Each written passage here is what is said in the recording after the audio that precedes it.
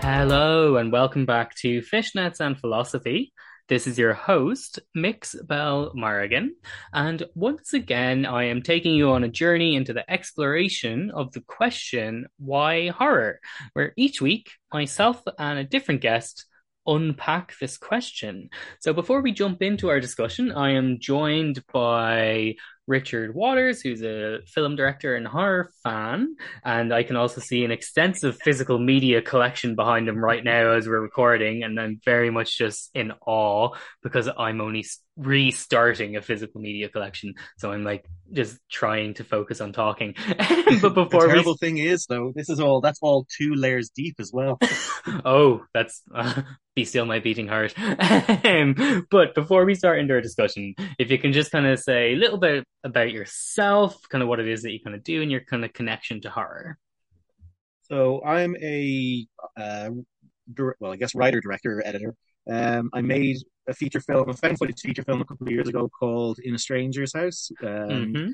Because of that, that led on to making another one called Bring Out the Fear, which we premiered at Fright Fest in 2021, Oh, which wow. is mad to believe it's been so long ago now in a way because of COVID, everything just kind of Mm. got weird. But so that was because of all that, it's been a slow kind of truck on. So at the moment, the Mm. film is still doing festivals and it's due for release soon, or maybe it has been released. I don't know. Again, it's a weird world for that kind of stuff. But yeah, so I'm an indie horror filmmaker, love horror. That's kind of my my big shtick. And come October, we will be back on the road again, making another feature film with someone that we made a rom com back in the day with. Brilliant, amazing. But that sounds so cool. And also, I'm just like a film that premiere, like a showed at Fright Fest. That is amazing. That must be just like every horror filmmaker's almost like dream these days. Oh my God. I tell you, like, it was Ian from Fight Fest who called me to tell me. And he had like earbuds, or, like, AirPods in when he was doing it. He was walking around London streets and he sort of called up and it's like, Richard, Fight Fest. I couldn't understand a word he was saying. So then eventually goes like, did you hear what I said? It's like, yes. No, I didn't. Oh, you're in Fight Fest. Like, oh. So that Wow. was kind of savage. That's Yeah. really cool. And before we hit recording as well, you mentioned that it's going to be screening at a local Dundleary Film Festival as well. What's the name? That's the name of that one again. So that is the Underground Cinema Film Festival, which is in the Royal Marine Hotel. Oh, cool. They announced that we are the opening film, so that's on the 16th, I'm going to say, and very cheekily click over and make sure. Yes, the 16th of September is when that is. Um, yeah, it's absolutely mad. Like we made another kind of David Lynch in Ireland kind of feature film a few years ago that was screened at the festival. So it's really nice to be able to go back with a new film. And Cool. Dave, the organizer of the festival, said that he just really enjoyed it. So I'm delighted that he's that he's taking it to show it to people. I mean, like, listen, that's our main thing is that we make these films for people to watch and enjoy. Where you can look at our films and you can see the budgets aren't exactly exorbitant or anything like that. So we're not making much money off them. So the main thing is we're making them for people to watch and hopefully enjoy. Amazing. But also as well, I think horror is the one genre where it's like to most horror fans, whether there's like a big budget or small budget, seems to almost be like a secondary consideration because like I think at least as someone who loves watching horror from small indie films to the big studio tent poles, it's the passion of the filmmakers is what you're looking for. And I think a lot of the times the smaller budget ones is where that stands out more. So yeah, that's really cool. And yeah, I'm excited about that. And that sounds really interesting. I'll have to check out the festival. I didn't even know it was Yeah. a thing. So I'll have to check that Yeah, out. it's well worth checking out because I know some of the other films that are in. There's a short that's a good horror one that's coming out. I'm not going to say any of the names just in case, but Mm. I do know as well. I think on the same night we screen, there's another horror film from America screening, so that should be exciting. Oh, Cool. But yeah, like Interesting. I mean, I'm the same. Like I absolutely love independent horror films. Like I even if I wasn't making them, I'd like to think I'd still be enjoying them because Mm. I'm so much more drawn to them. Like, and I love my kind of real dirty, down and dirty found footage, cheap found footage films. But even things like They Look Like People or the Benson and Moorhead films and stuff like that. It's just Mm. like oh, Yeah, hook into my veins. I love it. when you can just see like filmmakers that love the genre is just like you can it breathes from the films. But I think that will just be the perfect point to kind of kick off with the first kind of list of questions that I like to ask each guest, because this is always the one I start with because I love hearing everyone's different answers because everyone has their own answer. And so I want to know for yourself, what's the first horror film that you remember watching? And then slightly related, because sometimes the answers are different. What's the first horror film that made you a fan of horror, that made you go, oh, I like this stuff?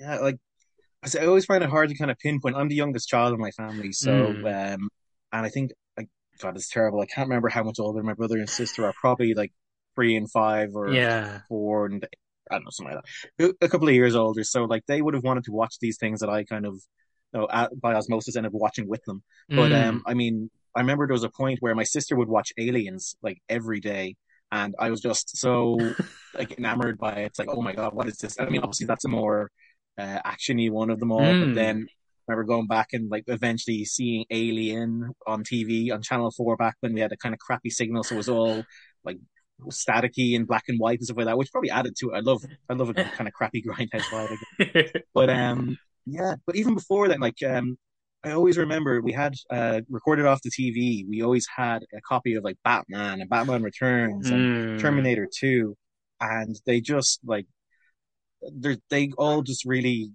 drew me in. Sammy, um, but wow, so like Terminator 2 in particular has those scenes like where she walks up and grabs the Mm. fence and everyone's blown away and stuff like that. Um, and like obviously Tim Burton, I mean, like he I guess that was formative for so many of us. I think Mm. that's probably some of the stuff that really got me into it. But then things like, like I said, led on to Alien. So I was always, and still am absolutely blown away and fascinated by those films. But then I started seeing things like Gremlins and Poltergeist, and they were kind of huge ones for me. Like, I Mm. mean, Poltergeist scared the absolute shit out of me. Like, I and it's that thing I realized I was watching it and it was terrifying me and it was giving me nightmares and stuff like that, but I just wanted to keep watching these films. Yeah. And I mean I know now like I can see that I have a big fondness of things that are I guess tactile and stuff like that.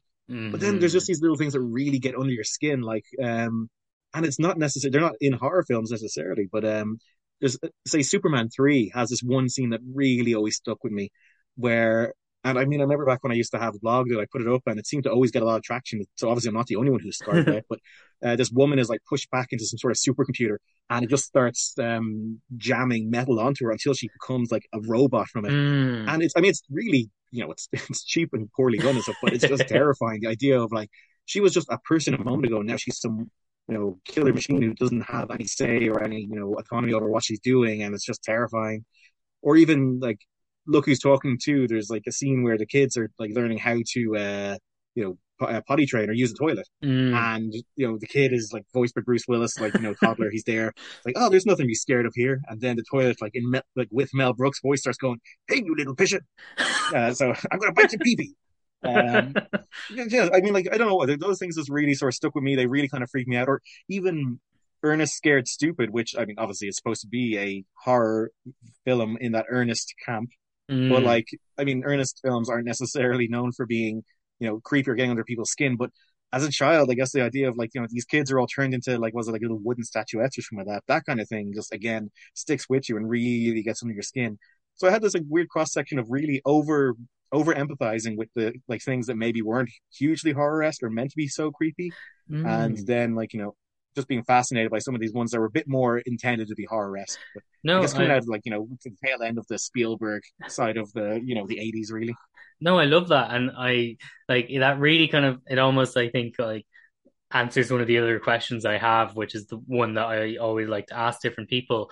But like, I think I'm very much the same in that, like, I think I very much fall under the Mike Munzer evolution of horror camp, in that it's just like everything is a horror. Like, I'll find a way to kind of like classify everything is a horror. Even if somebody be like, no, that's not a horror movie, and I'm just like, for 5 seconds, that one set piece that makes it a horror movie. But I think that kind of answers this question. But I usually always ask, like, when someone is a horror fan and they watch horror, do they have like kind of clear lines in the sand? This side is horror, this side isn't, or is it more fluid and flux? From what you've said there, I'd say, given that you kind of can empathize or see almost horror sequences in non-horror films, I'd say it is more fluid and flux for you. Yeah, I think maybe it's like down to the person in a lot of ways in terms of the amount of empathy you might have for things, you know? Mm. I mean, I always find like I'd watch some things like if you ever watch like rom-com things and there's always that kind of character, slightly asshole character who, they always get their comeuppance. But then if you ever like look at their side of things, a lot of the time it's like, I mean, were they really that bad? Did they deserve all that? I feel like that's probably why, like for a lot of these horror things that aren't really that terrifying and like maybe they're intended for a younger audience or whatever, you just Mm. really kind of go like, hey, hold on a second. Yeah, no, it's yeah, absolutely. Yeah, no, 100%. And I think actually that like really is like a perfect kind of example of the fact that, and it's actually, I was listening to the Evolution of Horror podcast to their Fright Fest coverage for this year, and they were discussing, I think, the new film that's coming out from Danny Elfman's daughter, Next Exit, like, which Mm, apparently everyone just had an intensely emotional tears reaction to. um, but it was Louise Blaine was specifically saying that everyone has this like idea that horror fans just like seeing bloods and blood, guts, gore, people being mutilated, like and that we're just these like weird emotionless creatures. But often and most of the time, the majority of horror fans are like intensely empathetic, mm. like, and I think just when you're saying that, like, even in non-horror films, quote unquote, that you can see something that is horrifying or you can feel the horrific nature of something that occurs, that stems from like someone who just happens to be more empathetic than I guess an average film viewer. And it I mean, links a horror little fans are better. We all know that. So 100%, like 100%, like line, planting the flag. Definitely, no one can tell us otherwise. But I think it also kind of slightly links to something that the author Joe Hill says, or for people who may not know, Joe Hillstrom King, the son of Stephen King. But something he says a lot is that you know the grounding, like kind of the steering vehicle of horror isn't to elicit fear, it's to elicit empathy, mm. and to bring about an empathetic reaction. Because if you care about what's happening to the characters, the horrifying situation will become more horrific to you as a viewer. So stemming from that, I want to know what you think about this, especially as someone who is a filmmaker and a writer. But it's something that I see a lot in like kind of Twitter and online spaces. And as I've had these conversations for this series, I've realized that it does seem to be there are people actually in the world who think like this, but there is this attitude of this horror film didn't scare me, ergo it wasn't a good horror film. And I want to know what you think about that. Does a film need to be scary to be considered good or effective? No, God no. Like, I mean, it's so subjective, you know? Yeah. I mean, like, what scares me isn't going to scare someone else. Like, I mean, one of my closest friends, she's heavily involved in the horror community, like, she has a huge issue with like home invasion stuff. Like, that's always been the slashers have always kind of got under her skin. For Mm. me, like, I'm much more supernatural. I don't find slashers particularly scary or whatever, but like, that just because I'm not terrified by it doesn't mean someone else isn't going to be. But even then, again, like, how many films, say I always think the best ones kind of work well by just kind of getting under your skin. I always think of like The Mm. Shining. Like I remember watching that for the first time, and I wasn't particularly enamored with it the first time I watched it, but then I just kind of wanted to keep watching it. And I feel like now the more I watch it, like I've seen it probably a couple of dozen times almost at this point, and I feel like now I'm more scared of it when I watch it now than I was back when I first started seeing it. But yeah, no, like I mean, I don't think a horror film has to be scary. I think it just has to be able to hit nerves, certain nerves, and I think again, every movie is someone's favorite movie.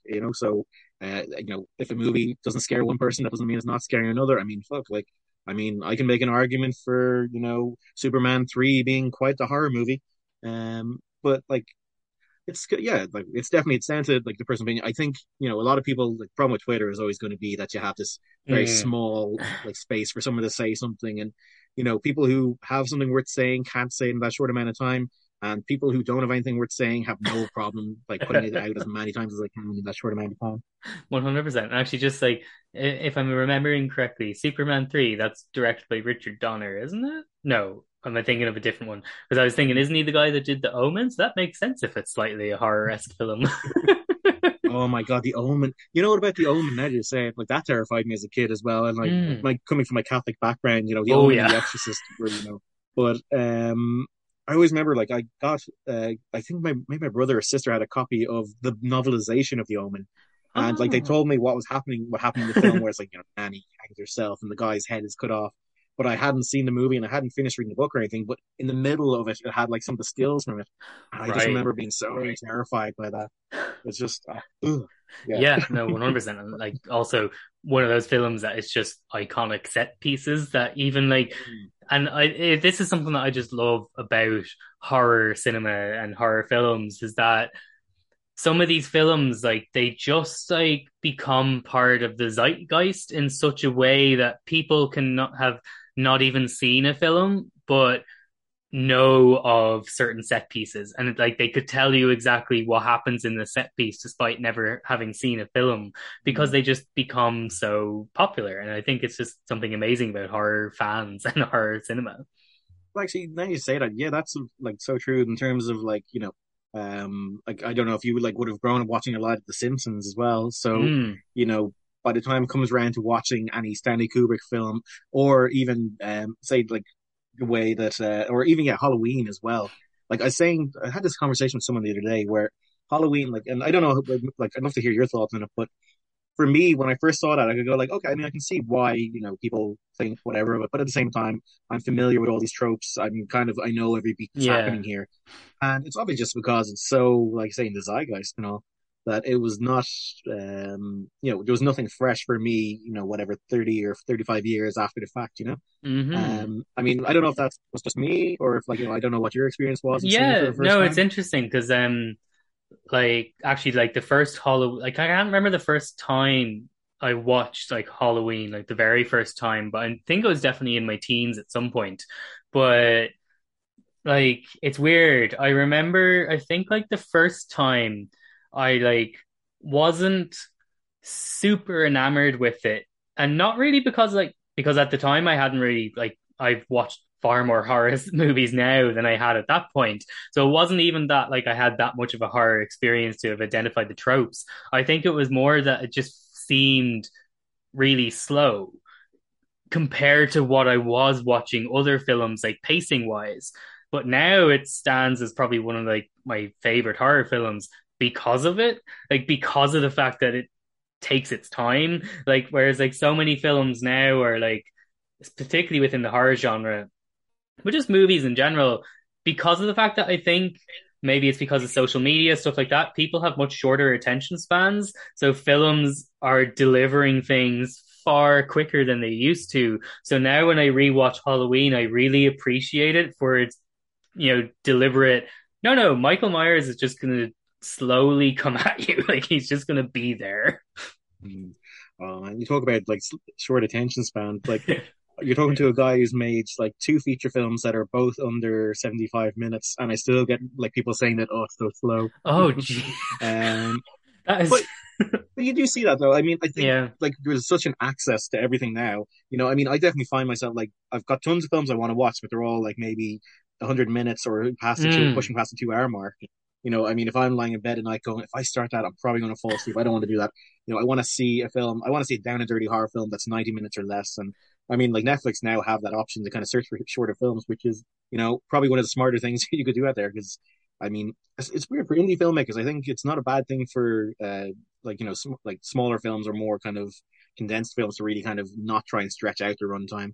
But 100%. at And the same time, like, or sorry, go ahead. You were going to say something else there? I was just gonna say that like it's a story can, especially independent films, I think tell stories better on a shorter side of things. But like you can have an idea that can fill an 80 minute quite well without having to be pushed to be 100 minutes or whatever, just to sort of fill that thought that, oh, it has to be this, you know? I mean, we should Hmm. go back to the days of like, people make their films that are 80 minutes, wherever, say, Bring Out the Fear is 73 or 5 minutes or something like that.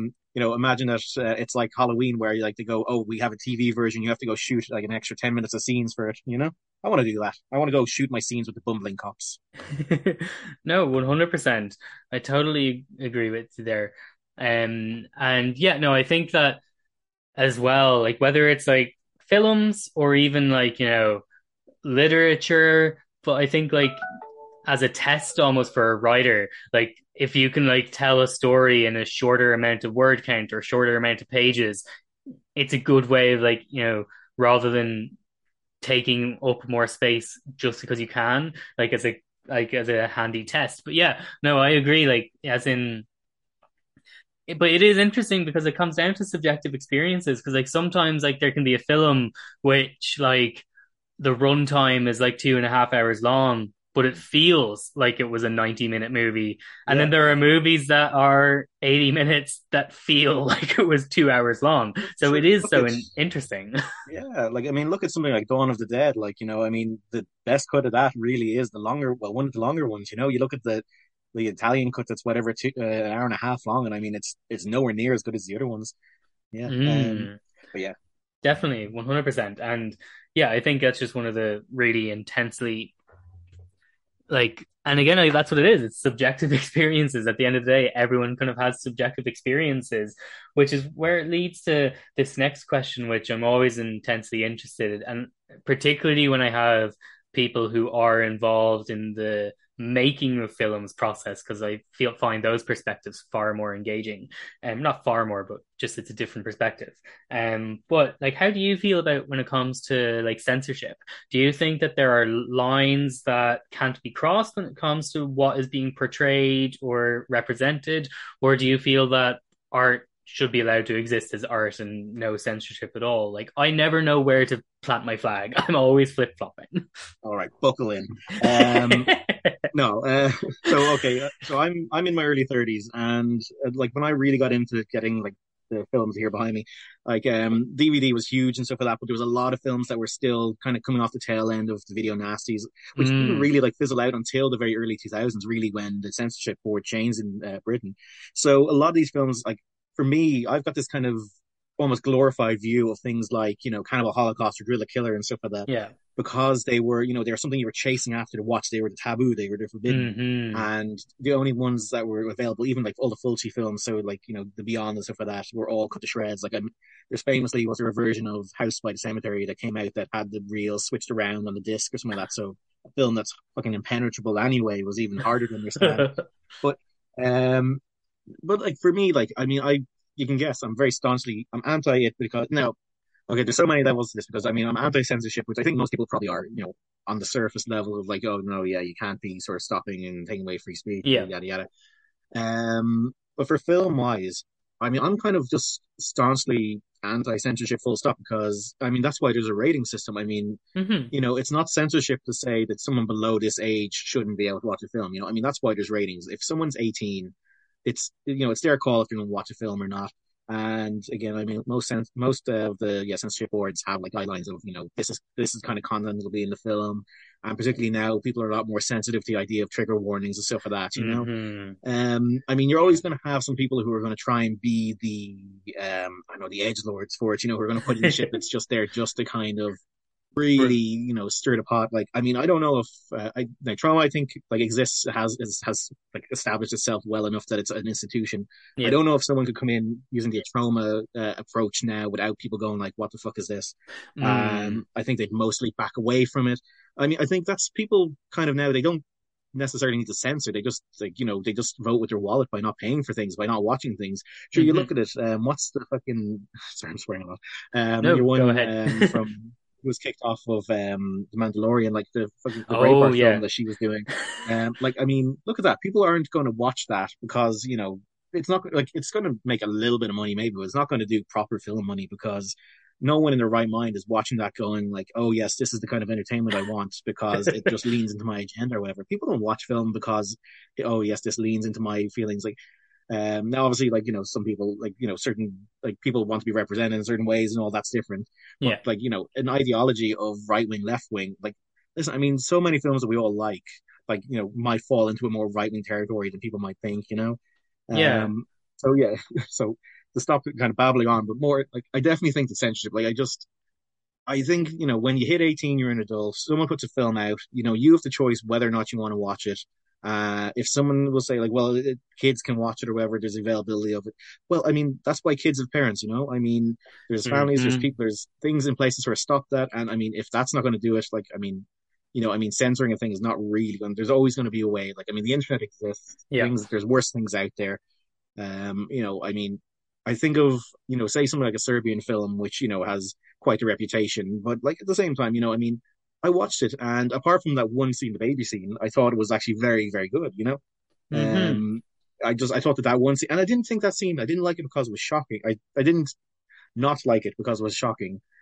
I just thought that the scene with the baby just felt like, oh, so they're just kind of going there because they want to push the boat, they want to push the envelope too much. Hmm. I didn't necessarily like the rest of the film felt like it really had a point in the message, and I And mean, then there was just one thing that kind of was almost like yeah, a black mark on it in a way. yeah, it was like them going like, well, you think you've seen that? Well, how about this? I Yeah. mean, it's like a dead baby joke. I mean, it's just there for the shock value. 100%. Um, 100%. But no, I really like what you're saying there. And I'm like, whenever I have this like, debate with myself all the time, but I usually end up kind of like falling down on the line of like, you know, we shouldn't have censorship because obviously if you allow censorship in some ways, it opens up a can of worms. Because if you allow censorship in some ways, then you end up getting to, you know, right wing conservative states banning books or saying you're not allowed to say the word gay. That stems from censoring yeah, lives. Like that's absolutely. it leads to each other. But I really like what you say about, there's rating systems for a certain reason that, kids like, and I think at the end of the day, like that's what like, a good like and again, this is someone who is very much child free, don't have kids of my own, have no intention of ever having kids. So, but at the same time, humans are humans. So I always hate that thing of, oh, you don't have kids, you shouldn't say what how someone should parent. I'm just like, no, fuck that. Human children are little humans, and I think they're like everyone should have an opinion. And what I like to say is that if you're a parent and like you should watch a movie and make that decision because I think at the end of the day, a lot of people forget that kids are their own autonomous little people. Like, they're people, so they have their own bodies, like, so consent applies to them, but they also have their own minds. So parents should, in theory, actually kind of be inquisitive about who their children are and want to, so some children would be able to tackle more mature themes in mature films while Oh, others can't. definitely. And Like, yeah, go yeah, ahead. like a friend. I'm sorry, pardon. A friend of mine, like his daughter. I remember he made the film Sodium Party, and was editing his film. His daughter was there, and she was probably 6 or 7 at the time. Hmm. And she saw I had a book with me that was about Return of the Living Dead, and she saw it and was just like, as a kid, it's like, what is that? She got Yeah. very inquisitive about it, and I was trying my best to like, oh, it's nothing, it's just it's just a film, and so like, I mean, I was being really kind of cautious and all this Yeah. kind of thing of like, oh no, but it's okay, it's not real, none of this is, it's all makeup, it's all fake. Yeah. And it's like, oh, I know that, but look at it, it's cool. Like, I mean, and I mean, I was like that, I was that kid, I was into this stuff. I mean, I have endlessly fascinated by all the kind of creatures and all the gremlins, all the like Hmm. Ghostbusters things and all the tactfulness of it. Everything is, especially when you're a kid, like the world is so full of wonder and all this kind of thing. Like, now not every kid can obviously handle that kind of stuff. And again, like, don't get me wrong, I think there's a very good reason why there's ratings in place. I just don't think there's any good reason for censorship. And I think anyone, and again, like I see on social media, you see it an awful lot, and maybe it's because it's a bit of a like a small echo chamber or whatever. Yeah. It's people kind of go like, well, it's outrageous that this thing exists here, and like, I mean, don't get me wrong. I mean, I'm certainly open to people like explaining it to me, but my sort of feeling of it is that, you know, it's not really worth, it's, if you're making an argument that these things shouldn't be there because, you're personally affronted by it. I mean, Mm, sometimes you have to feel affronted by something. I mean, look at a film like American History X about neo-Nazis. I mean, that doesn't mm. exist. What do you want to do? You want to take out the neo-Nazi? You want to take out the swastikas? You want to take out the curb stomping? You want to take out the racism and all? I mean, you're not left with a film that's having the intended effect. I mean, it's. I see an awful lot of people confusing, what you're being shown on screen by what's being on screen and what it's telling you. And, Yeah, and I think maybe like, people want the censorship, but maybe because they're not really properly paying attention or they just want to, jump on the bandwagon for things.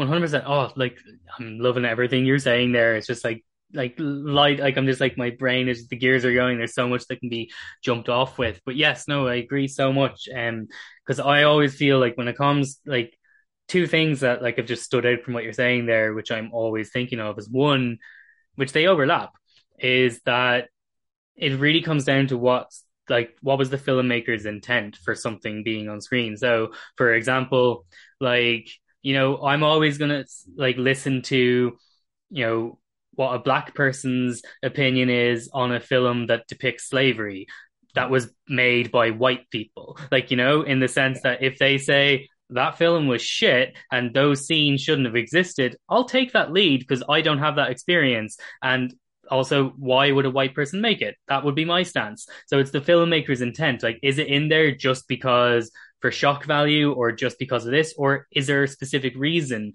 for why that's in there that like has a message or motivation? And then on the flip side, I just think in general, a lot of people lack media literacy and the ability to critically engage with art. And this is one of the reasons why I've launched my podcast, my brand, is because I feel like philosophy is a subject that should be taught from the second people can think, and because there is a lack of critical thinking skills and critical analysis skills, and when people don't have that engagement with art, you get those reactions of, oh, this filmmaker put this on screen. That means they think this, or that mean, or this film existing is like a manifesto or stuff like that. And it's like, no, not necessarily. Like, sit back, think a bit. Definitely. Like, I mean, like in this, it's a horrible thing because it leads into people not really giving something a chance to expand their mind with things or Mm. broaden their horizons. Like, I mean, I really remember when like Dawson's Creek. I'm a big Dawson's Creek fan, by the way. Yeah. Had like the first gay kiss on American TV, and it Mm. was like it's so weird to think that that was such a huge deal. Like but I also remember I was in school and like certain words were almost like offensive homosexual words were used in negative connotations Yeah. and stuff like that. And, people have to grow as a society and as a person. I mean, no one has a past free of mistakes and all, but how do you learn from these things? I mean, I think social media is great for getting a good handle on that stuff. Now, I think sometimes it overblows because some people maybe they pick up that, oh, this thing's offensive, so this thing, if I look at it this way, can be considered that way. So maybe there's an awful lot. Like, I mean, I do think there's probably a lot of innocent mistakes and a lot of those side of things, but Mm. at the same time as well, I think people take the piss a lot of it because it's their way of being the center of a story, but again, it tramples the idea. It stops people being able to expand themselves. Like I think it's been great to sort of see like an expanding of like, films diversifying. So not just being, Mm. straight white people. And like, I mean, I watch a film now. It's not something I watch and think about, and then I'll go on Twitter and I'll see people talking about, the wokeness and all this kind of shit. And like, I mean, I'm not going to say like, I mean, I'm more pro that stuff happening, but it's not like I don't like I'm happy I can watch a film and not, and it's starting to be a case of it's not something I watch a film and go like, oh, there's no people of a different orientation or there's no people of a different race in here. That's no longer a concern. It's just you can watch a film and you can have these different characters. It's nice. Yeah, 100%. And like, yeah, that's like, that actually kind of links into one of the questions I did have, which is the whole thing of like, there does seem to be this odd attitude of there's no good horror movies anymore, which really does tend to come from this type of like, you know, I'm a cisgender straight white man and I'm no longer the focus of the story. And yeah, like I just don't see how that's a bad thing. Like it's a good thing that there's more different types of stories out there. Definitely. And like, I mean, like as a cisgender white man, I have to say, like, it's nice that like, there's a variety of things out there. Like it's a scope beyond. It's something that I haven't been watching before. So I get to see these different stories and these different worlds. Like it's again, it's nice to have your horizons broadened that little bit. And I know, maybe it's some people who are just afraid of it or whatever. I always wonder as well how much of it is people who are, maybe young teenagers who haven't quite like, formed or had Mm. life experiences to a certain extent and because when you're that age, everything is a huge issue. I mean, I think Yeah. about it as the older and older I get, the less and less I care about certain things in a way. And maybe it's just like I always imagine that, like, if I ever have someone say something assholey to me online, I always sort of stop before I reply back and kind of think, is it worth it, or is this some kid who's just like, going to think back in 10 years and go like, what the hell was I talking about? Yeah, it's an interesting one. Like I definitely think like a lot of the times some of the like intense reactions to like for example a perfect example plucked from the air is the new movie Prey, which I thought was absolutely phenomenal and brilliant. Mm. But again, there's been like some people getting their like, you know, knickers in a twist, kind of going, oh, how can you have a woman defeat the predator and all this type of like just reactionary bullshit reactions.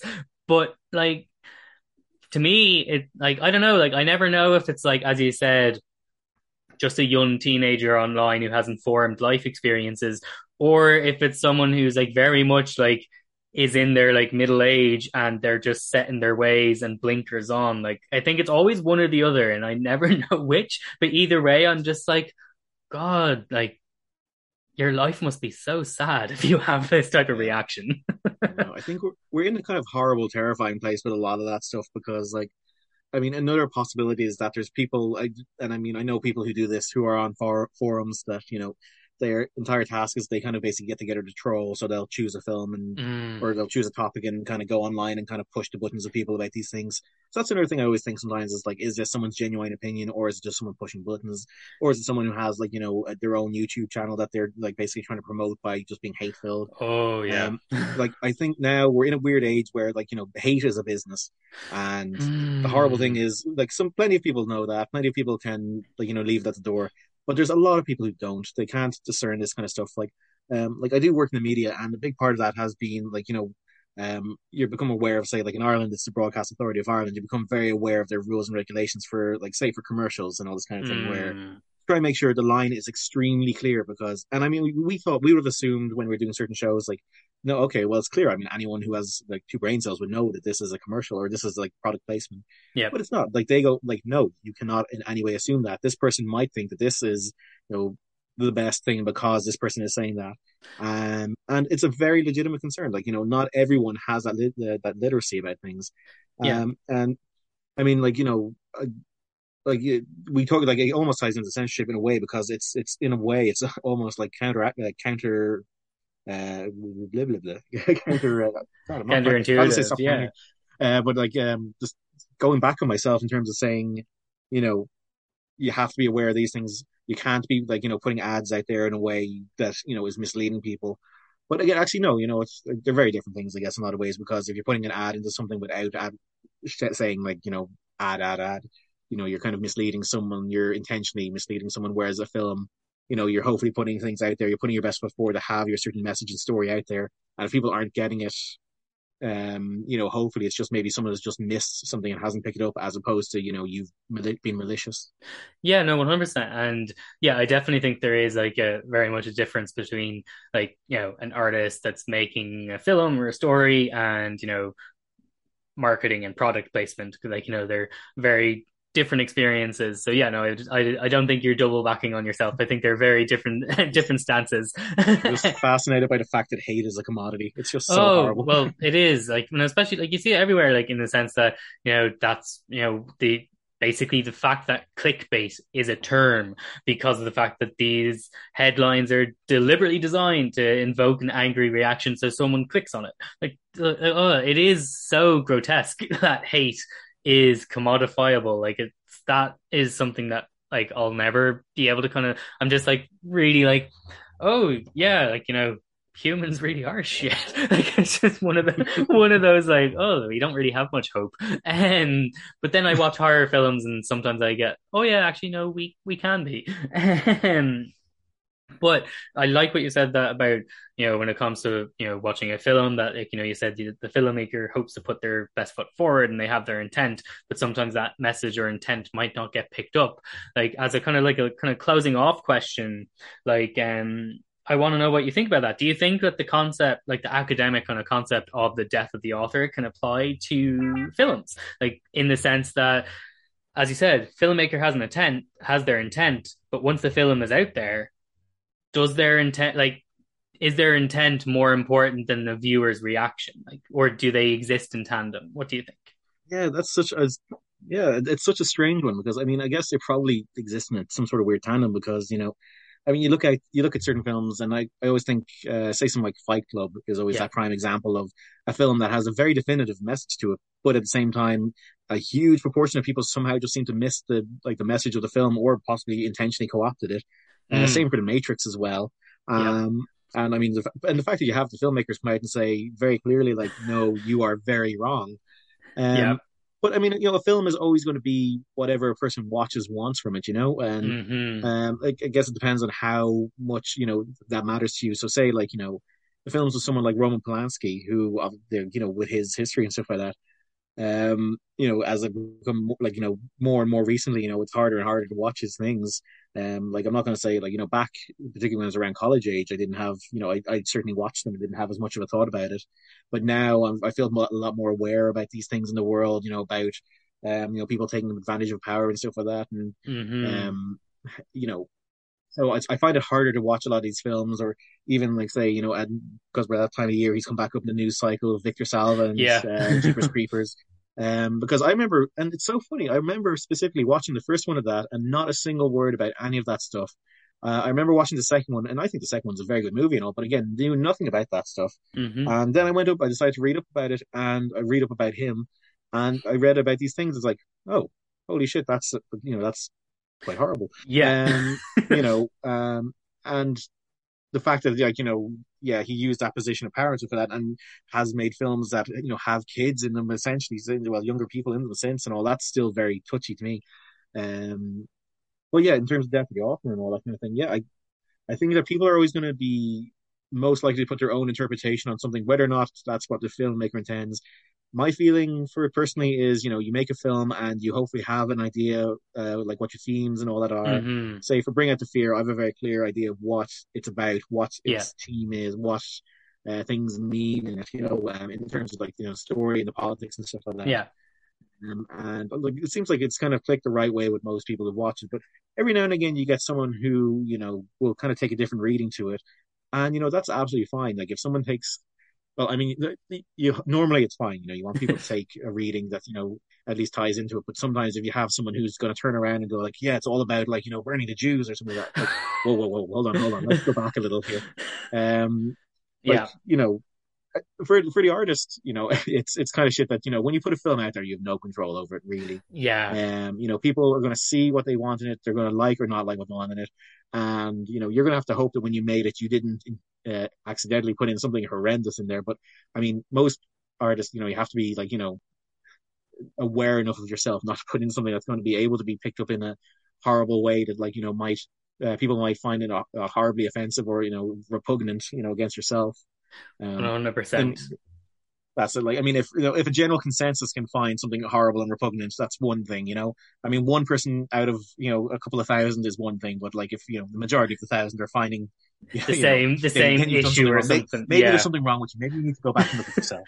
Yeah, I was thinking that because I was thinking like I would hope anyway that in general, like if something were put in, like yeah, like I think a lot of times, oh, I don't know if something's like genuinely horrible. I don't know if that was put in accidentally, but yeah, it's like again, there's no black and white. It's all very nuanced.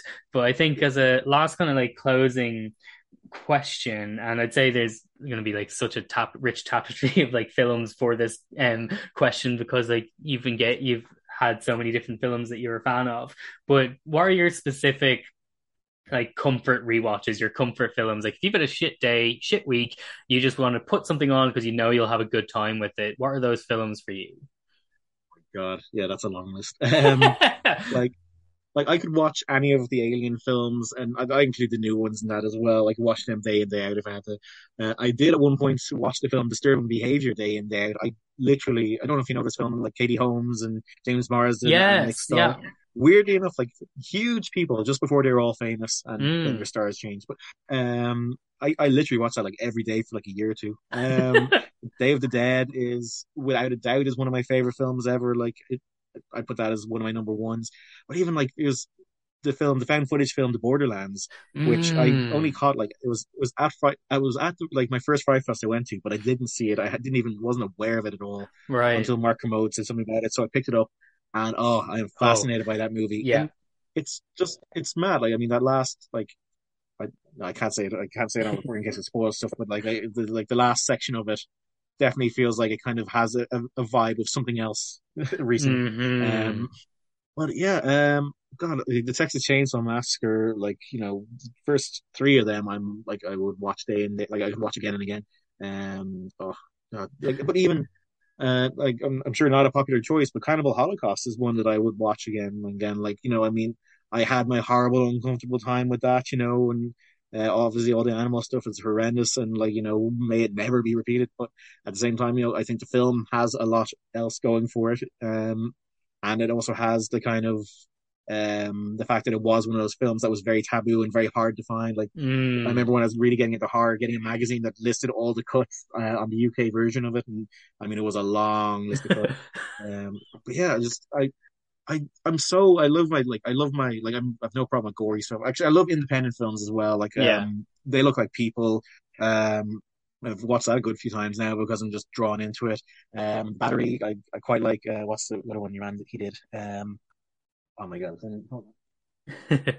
After Midnight. After Midnight. Mm. Um, like I like again, these are small stories. They're almost like indie films, like non-horror films, but then they have these horror elements that I just Yeah. love thrown in. Oh man, the list But just yeah, goes on there's and just on. Like an yeah, extensive list. No, that's really like I love that. And I think that's one of the great things about us as horror fans is that we can find something like, well, at least for me anyway, I can find something to love in most horror films. Like yeah, for me to like not enjoy a horror film, it's a rarity. As in all like I maybe it's just I'm intensely positive or something like that, but I'll find some like I'll be like, oh yeah, I'll find the redeeming qualities and I'll recommend it for those redeeming qualities. Whereas yeah, like the only film I ever walked out of in the cinema was the first Paranormal Activity because I was falling asleep. So it just didn't work for me. And but that's not like but then I'm very much also one of those fans who's like I'll say this didn't work for me, but I'm glad it works for someone else. Like, because there's nothing I loathe more than a horror fan that will actually try and actively make someone not like something they like. yeah. Listen, I mean, a bad horror film is better than an okay other film, Yes, 100%. I think that is a perfect message to kind of round off a why horror question on, because at the end of the day, that's why we watch these films, because we have this passion for it. So before I let you go, if you could just say where people can find you, support your work, and once again, just plug the upcoming film that you have. Yeah, so I am on Twitter and Instagram at Rich M Waters, M for Michael. And I'm fairly rubbish in terms of actually using them because I feel like I'm an old man with them sometimes. But I am active though. Um, then the film, so Bring Out the Fear has its own Twitter, which is just at Bring Out the Fear. Hmm. You'll be able to find you can find In a Stranger's House in a whole load of places. I'm not too sure where it's living these days. Normally it shows up on Amazon Prime every now and again, but or it's definitely on Plex, legit Plex, not Stevie. Um, what's the other one? Sodium Party is on Prime, I think. The O'Briens, which is the rom com, which is probably not quite the audience, but that's out there somewhere. Bring Out the Fear is screening at the 13th annual Underground Cinema Film Festival, which is in the Royal Marina Hotel in Dún Laoghaire on September 16th. It is the opening film, so that's extremely exciting. I'd say a load of us are going to be there at it because it's so close to home for us all. And hopefully it'll be very easy for people to see otherwise because it's been a year of going around talking about the film and like people going like, oh, so when can I watch it? Is it on Netflix? Or whatever. It's like no. But hopefully it might not be Netflix, but hopefully it'll be nice and easy to see sooner rather than later. Amazing. Well, thank you so much for joining me, Richard. I've had an absolute blast, and talking horror with you has been very fun. To my listeners, keep your eyes and ears peeled for future episodes in my Why Horror series.